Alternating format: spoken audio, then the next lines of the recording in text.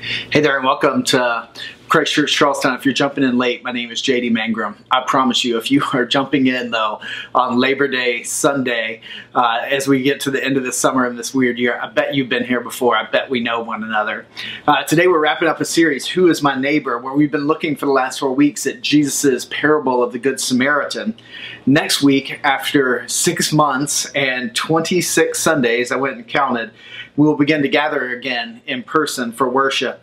I shared a little bit about that at the beginning, so if you're jumping in late, if you would, when we get done or at some point this week, go and listen to the welcome, where I share a bit about that. If you're part of Christ Church Charlestown, you live here locally, please go and get the sort of how, when, and where for next Sunday where we're meeting.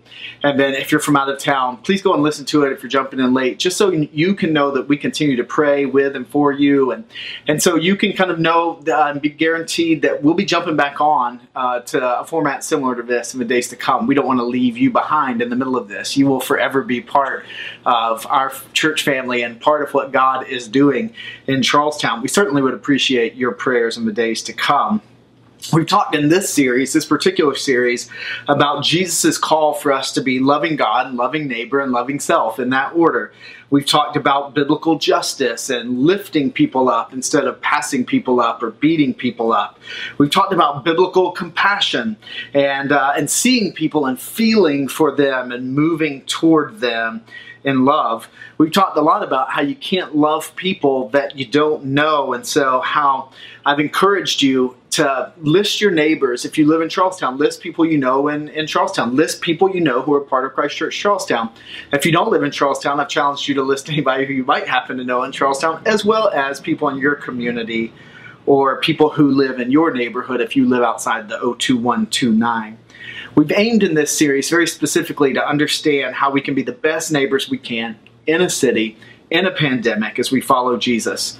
And so I'm really glad that you're here today as we conclude the series. I'll be honest, at the beginning of this journey, I just cared so much for you and wanted the messages and anything we sort of put out here on video to be so authentic.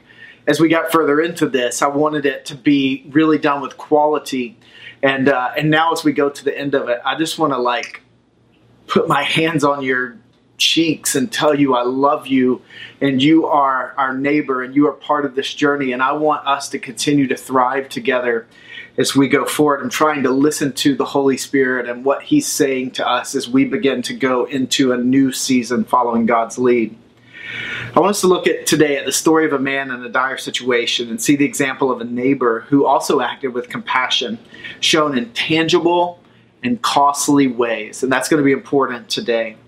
If you've got a Bible, turn to Luke 10. Always keep mine right here in front of me, just for the sake of not making it awkward like that. I've been reading from the iPad, but we use the English Standard Version. Remember that Jesus is in the Galilee. He's in northern Israel, and soon he's going to head to Judea in southern Israel to be arrested, crucified, killed, and then resurrected 3 Jewish days later. Between the two regions, remember, lies Samaria, the area of the group of people that the Jews hated. That they're called the Samaritans. They were seen as sort of half Jewish, half pagan ethnic group, and Jews saw them as religiously compromised, morally compromised, and racially compromised people. Each Sunday, I've shared that if we were modernizing this parable, we might call it something like the parable of the good neighbor with the offensive yard sign, or the parable of the good person in the parking lot with the offensive bumper sticker. No, Jesus ministered to Samaritans. He went into Samaria. Jesus wasn't afraid of Samaritans, but good Jews wanted nothing to do. And when I say good, I should do air quotes. Owen has started doing air quotes. I need to do air quotes. Good Jews wanted nothing to do with Samaritans. They even went out of their way to avoid them. On that map, a good Jew would go from Judea to the Transjordan, cross the river, go up and over into the Galilee, and then vice versa, making the trip much longer and actually more dangerous. Ultimately, many in Jesus' audience that day were asking this question, who's my neighbor? And they would answer it that good, clean, moral, upstanding Jewish men would be their neighbor. And for the most part, everybody else could be ignored or even hated in their minds. In other words, the lawyer asked what many silently asked that day, who do I have to love, Jesus? Jesus is less interested in fixating on who qualifies as a neighbor or who qualifies to be loved, and he wants to talk about what it looks like to love like a neighbor, to love like God does. So with that said, let's jump into Luke 10. We're going to kind of read the whole parable today. We'll start in verse 25 and we'll read all the way through verse 37. And behold, a lawyer stood up to put Jesus to the test, saying, "Teacher, what shall I do to inherit eternal life?" Jesus said to him, "What is written in the law? How do you read it?" The first 5 books of the Bible. That lawyer would be an expert on these. And he answered, "You shall love the Lord your God with all your heart, with all your soul, and with all your strength, and with all your mind, and love your neighbor as yourself." This is the Shema, the sort of foundational commandment of the people of God in ancient Israel, and then a command from Leviticus 19:18 to love your neighbor as yourself. Verse 28, and he said to him, "You've answered correctly, do this and you'll live." But he, desiring to justify himself, said to Jesus, "And who is my neighbor?" And Jesus replied, "A man was going down from Jerusalem to Jericho and fell among robbers who stripped him and beat him and departed, leaving him half dead. Now by chance a priest was going down that road. When he saw him, he passed by on the other side." Verse 32. "So likewise a Levite, when he came to the place and saw him, passed by on the other side. But a Samaritan, as he journeyed, came to where he was. When he saw him, he had compassion." Now this would have been shocking for the lawyer, and shocking, as we've shared, for everyone else who's listening that day. He went to him, and this is new material today, and he bound up his wounds, pouring on oil and wine. Then he set him on his own animal, and he brought him to an inn, and he took care of him. And the next day, he took out 2 denarii, or a denarii was about a day's wage. He took out 2 days' wages and gave them to the innkeeper, saying, "Take care of him, and whatever more you spend, I will repay you when I come back." Which of these 3 do you think now proved to be a neighbor to the man who fell among robbers? Jesus asked the lawyer. The lawyer replied, "The one who showed him mercy." And Jesus said to him, "You go and do likewise." Now, Jesus' stories are simple stories told to people in their times. They're not usually like allegories where every single item means something deeper and has this deeper hidden spiritual meaning. I've recorded a video actually differentiating between parable and allegory that we'll put up on social media or YouTube or somewhere for those who want to go a little bit deeper here during the course of this week. Jesus' stories may be simple, but that doesn't mean they aren't profound. Anyone can take the simple and make it complex. I was told this at my ordination. Anyone can take the simple and make it complex. It's a gift to take the complex and make it simple. Jesus was a master of this.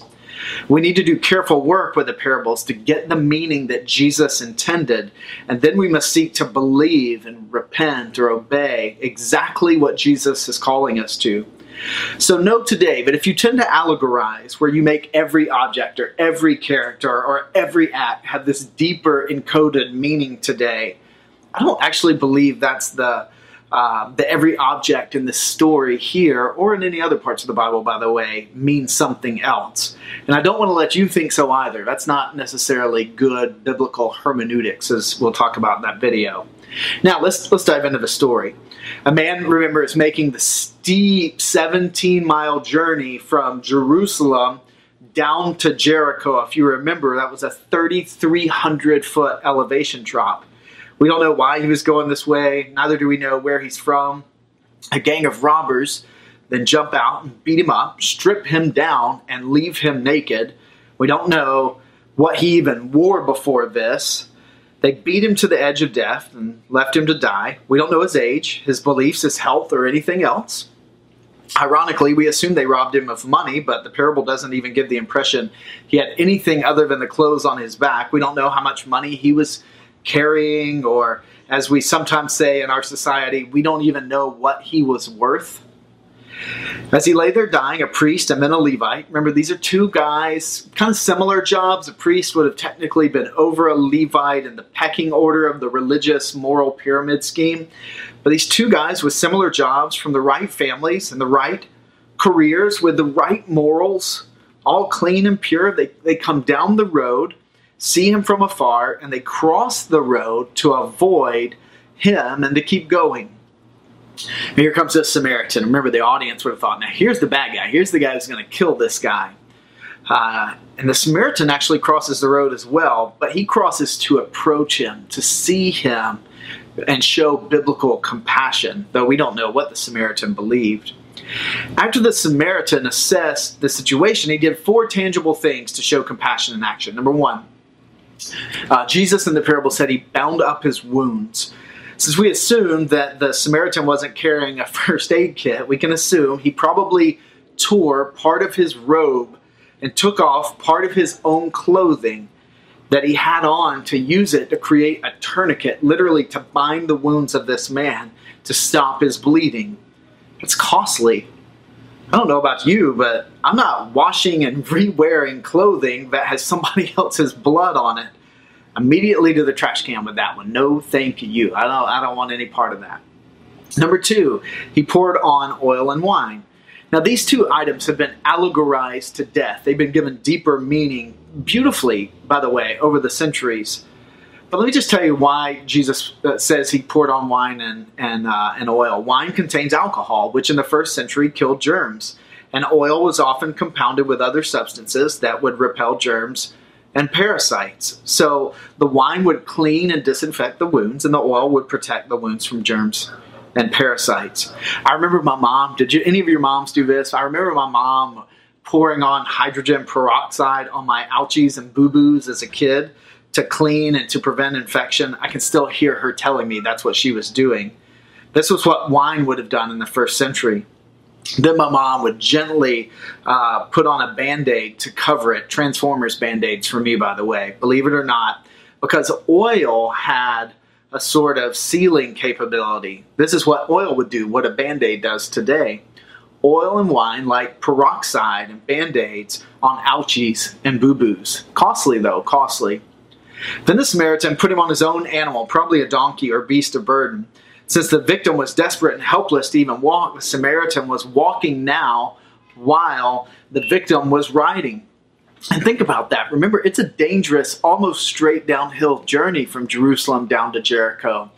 The Samaritan has risked his own self and certainly his comfort on this dangerous highway to ease the victim's situation and ensure that he would be in less of a place of risk. Costly. Finally, he took him to an inn. He paid 2 days' wages up front and promised to pay more later to take care of the man. The Samaritan sacrificed money for a man he knew nothing about whatsoever, and even risked being shaken down later by the innkeeper to square up accounts if necessary to help the guy. Don't know about you, but if I put myself in the sandals of that victim, I could easily think room service every night. I would be like Kevin McAllister at the Plaza Hotel in New York and Home Alone 2. I can also, quite frankly, put myself in the sandals of that innkeeper and think, going to be some extra charges and expenses on this guy's bill. I would squeeze that Samaritan potentially tighter than the innkeeper squeezes Jean Valjean in Les Mis. The one whose sandals I can't imagine being in is the Samaritan. He leaves himself totally financially vulnerable to help another human being. His only words we ever hear him utter, the only thing he ever says in the parable are take care of him, and whatever more you spend, I will repay when I come back. Costly.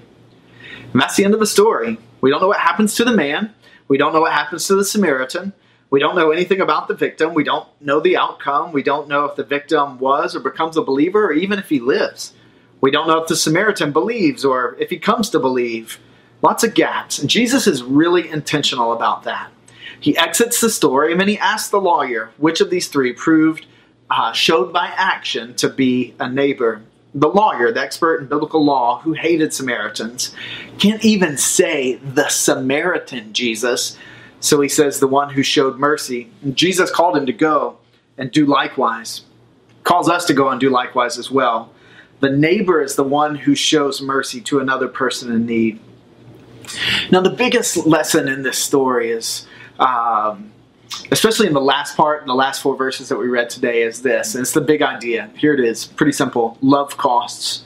If you want to say it out loud, say it out loud. I want it to burn in your brain. Love costs. People talk about justice all the time, but it's too often just cheap talk. People talk about compassion all the time, but it's too often just cheap talk. Even in my life, it's talking and tending and too often not following through. Well-meaning virtue signaling. I'm seeking this summer to actually follow through and do justice rather than just talk about justice or intend for compassion. Biblical love costs. The Christian isn't loved by God because of her or his love or obedience. Rather, the Christian is accepted by God because of Jesus' sacrificial death and glorious resurrection. God has loved you, and God has loved me, and God has loved our neighbors with a costly love, the death of his Son. So regardless of what you've done or how you feel, you are loved. I just want to say that again today, because some of us, we hear it and we say, oh yeah, I'm loved, but we don't really believe it. Today, you, my friend, are loved by God. My neighbor, you are loved by God. And you are worth an infinite amount to God. We are loved with a costly love. Therefore, we're compelled to go out and love with a costly love. Costly love compels costly love. The priest and Levite remind us that a long resume of religious standing or a bunch of checks or smiley faces on some cultural, moral scorecard don't let us off the hook from having to do the costly work of love. We're to do Good Samaritan work because we've been freed by the lavish Good Samaritan love of Jesus. Of course, Christians aren't perfect. We certainly don't always get it right. I am Exhibit A for not always getting this right. Rather, we are forgiven. But forgiveness empowers acts of love. You have received mercy, go and do likewise. God's grace and acceptance are free to us, provided by Jesus, and become the fuel for actual acts of costly love and actual justice and actual biblical compassion. Loving like Jesus is going to cost time, money, status, relationships, and more. But I promise you that our lives are a blip on the spectrum of eternity, and whatever we sacrifice here in the blip will be worth it in eternity. Additionally, by the way, costly love doesn't discriminate. And thank God. Thank God, honestly. The lawyer asked who his neighbor was because a good person, Owen's air quotes, in Jesus' culture, was a Jewish man who could trace his racial and religious heritage back to Abraham, a moral man who was morally good, or at least appeared that way, an unblemished man with no handicaps or physical or mental liabilities or disabilities, and a man of means. Anyone else, by the lawyer's logic, he could ignore, disrespect, or totally disregard. The Samaritan, however, like Jesus, does not discriminate. What do we know of the victim? So little. Here's what we know. I went and made a list this week. We know he was male. We know he was on a trip. We know he had some clothes on. We know he was beat up and left for dead. That's about all we know. Was he Jewish, Samaritan, Gentile? We don't know that. Was he good or evil? We don't know that. Was he religious or not? We don't know that. Was he rich or not? We don't know. Was he an old man or a young man? We don't know. Did he have any handicaps or disabilities? We don't know. Would he have even accepted the help of the Samaritan if he weren't left for dead? We don't know. We don't know. And it doesn't even matter. Love doesn't discriminate. The love of the Samaritan, the love of Jesus, and the love we ought to be exhibiting as Christ followers and just humans ought not discriminate. The Samaritan reached out to him with costly love, and Jesus does the same. And we are, as mercy recipients from God, to show mercy also. God's love doesn't discriminate based on someone's nationality, race, age, gender, sexual orientation, wealth, intelligence, family background, religious history, or usefulness, perceived usefulness to society. It loves us just the way we are. God's love loves us too much to let us stay that way. Even your enemy is your neighbor. You can know you are loving like Jesus when you see someone who is nothing like you, who offers no worldly benefit to you, and yet you love her or him as if it was Jesus himself that you were loving. Just a couple more thoughts. Additionally, costly love doesn't wipe out boundaries or make us into doormats. Even Jesus, by the way, took a day off and got away. Even Jesus didn't heal every single person. Even Jesus disappointed others' expectations at times. I would highly encourage you to read the Boundaries books by Henry Cloud and John Townsend, as well as Emotionally Healthy Spirituality by Peter Scazzero. If you feel an unbiblical guilt about your inability to do everything for everyone all the time, Don't be afraid to say no or not at this time sometimes. Further, if you have unrealistic expectations for another believer, friend, or family member, and are putting the weight of love unfairly on their shoulders to get your way, I encourage you to repent and understand that we can be like the robbers and beat people up by misinterpreting or misapplying this story and using it to lay on a guilt trip. Love costs, but don't forget healthy boundaries and the command to love neighbor as you love yourself. Finally, let me say, costly love costs everything. Costly love costs everything. Jesus says that unless the seed falls into the ground and dies, it can't produce the harvest that God wants.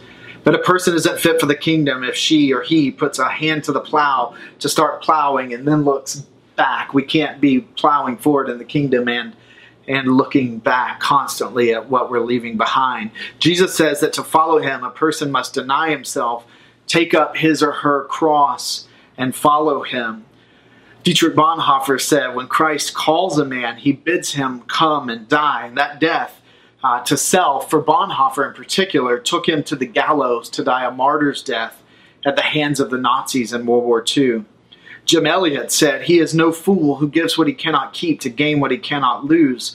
And Elliot made the great exchange in 1956, dying a martyr's death in Ecuador and being killed by the very people he wanted to reach.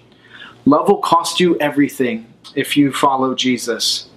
I would give anything and everything to see you sold out to Christ with nothing held back. I would give everything to see my friends get off the fence and turn from unbelief or lukewarm belief to follow Jesus. I was talking this week with a man who's a believer and asked me how it is that a person could not follow Jesus and what that must feel like.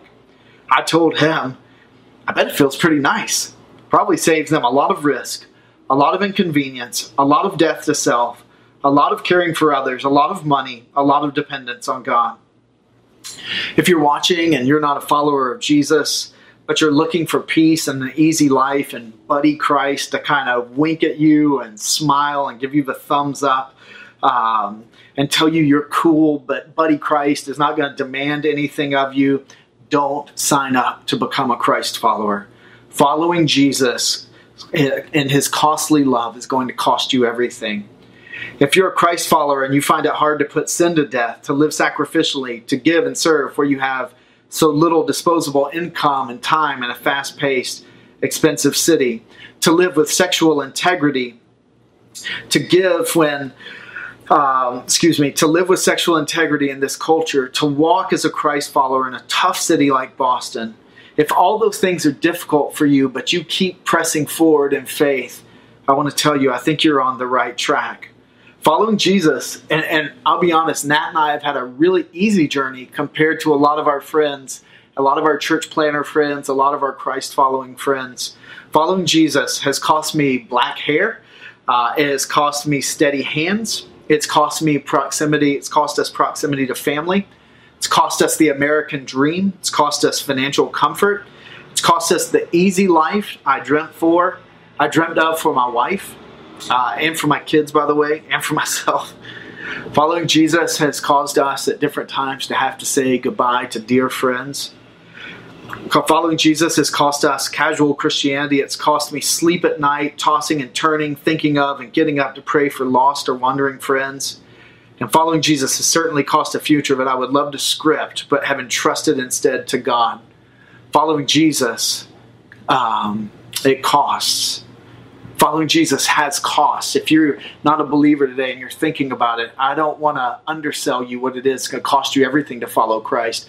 If you're a believer and you haven't figured this out, look, I'm not selling you church or religion or something, some add-on to your life. I'm selling to you the idea of selling yourself and abandoning everything and following Christ, though it cost you all of it. Following Jesus has cost Natalie and I, but I promise you it's been worth it. I wouldn't trade following Jesus for a life of ease. Costly love costs everything. But I promise you, as Jim Elliot's blood testifies to us as he cheers us on from heaven, his blood would say, he is no fool who gives what he cannot keep to gain what he cannot lose. The exchange is worth it. Let me conclude the series with an asterisk, and I'll be done. Here's the asterisk. We've talked a lot about biblical justice. We've talked about biblical compassion. We've talked about costly love in this series. So let me say the most just and compassionate and loving thing you will ever do is share the gospel of Jesus with a neighbor, friend, or family member. Yes, we do good works, but we do it to share and embody good news as recipients of good news in Christ. We don't do good works just so that people will come to follow Christ, like becoming a Christian and doing for people in the process is some sort of spiritual bait and switch. But we do it because we've come to know Christ, and we know that our deepest, most lasting hope for our neighbor isn't in his or her education, home ownership, wealth, success, or even loving neighbors and doing good. No, our hope in this life and into eternity is Jesus Christ and the freeing relationship we can have with him. Christ followers, as St. Francis of Assisi has, the 12th century Italian who was canonized by the Catholic Church, is credited with saying, we need to share the gospel at all times and use words when necessary. Why?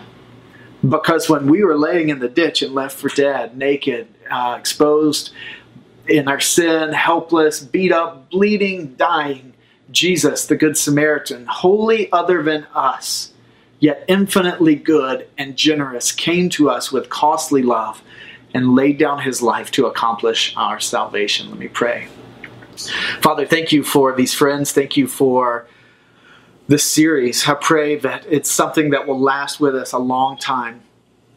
I pray, God, that we will, for the ones who aren't believers, that they will count the cost and kind of cross over the line to become followers of Christ. For the ones who are believers, God, but maybe we've embraced a cheap gospel that tells us we can kind of have all of the world and all of heaven, that we can have all the comfort and all of the kingdom. God, help us understand that we have to choose and we have to deny ourselves and lay down our lives and take up our cross and follow you. God, help us see the costly love we've received and begin to help us live with a costly love. We love you. In Jesus' name we pray. Amen.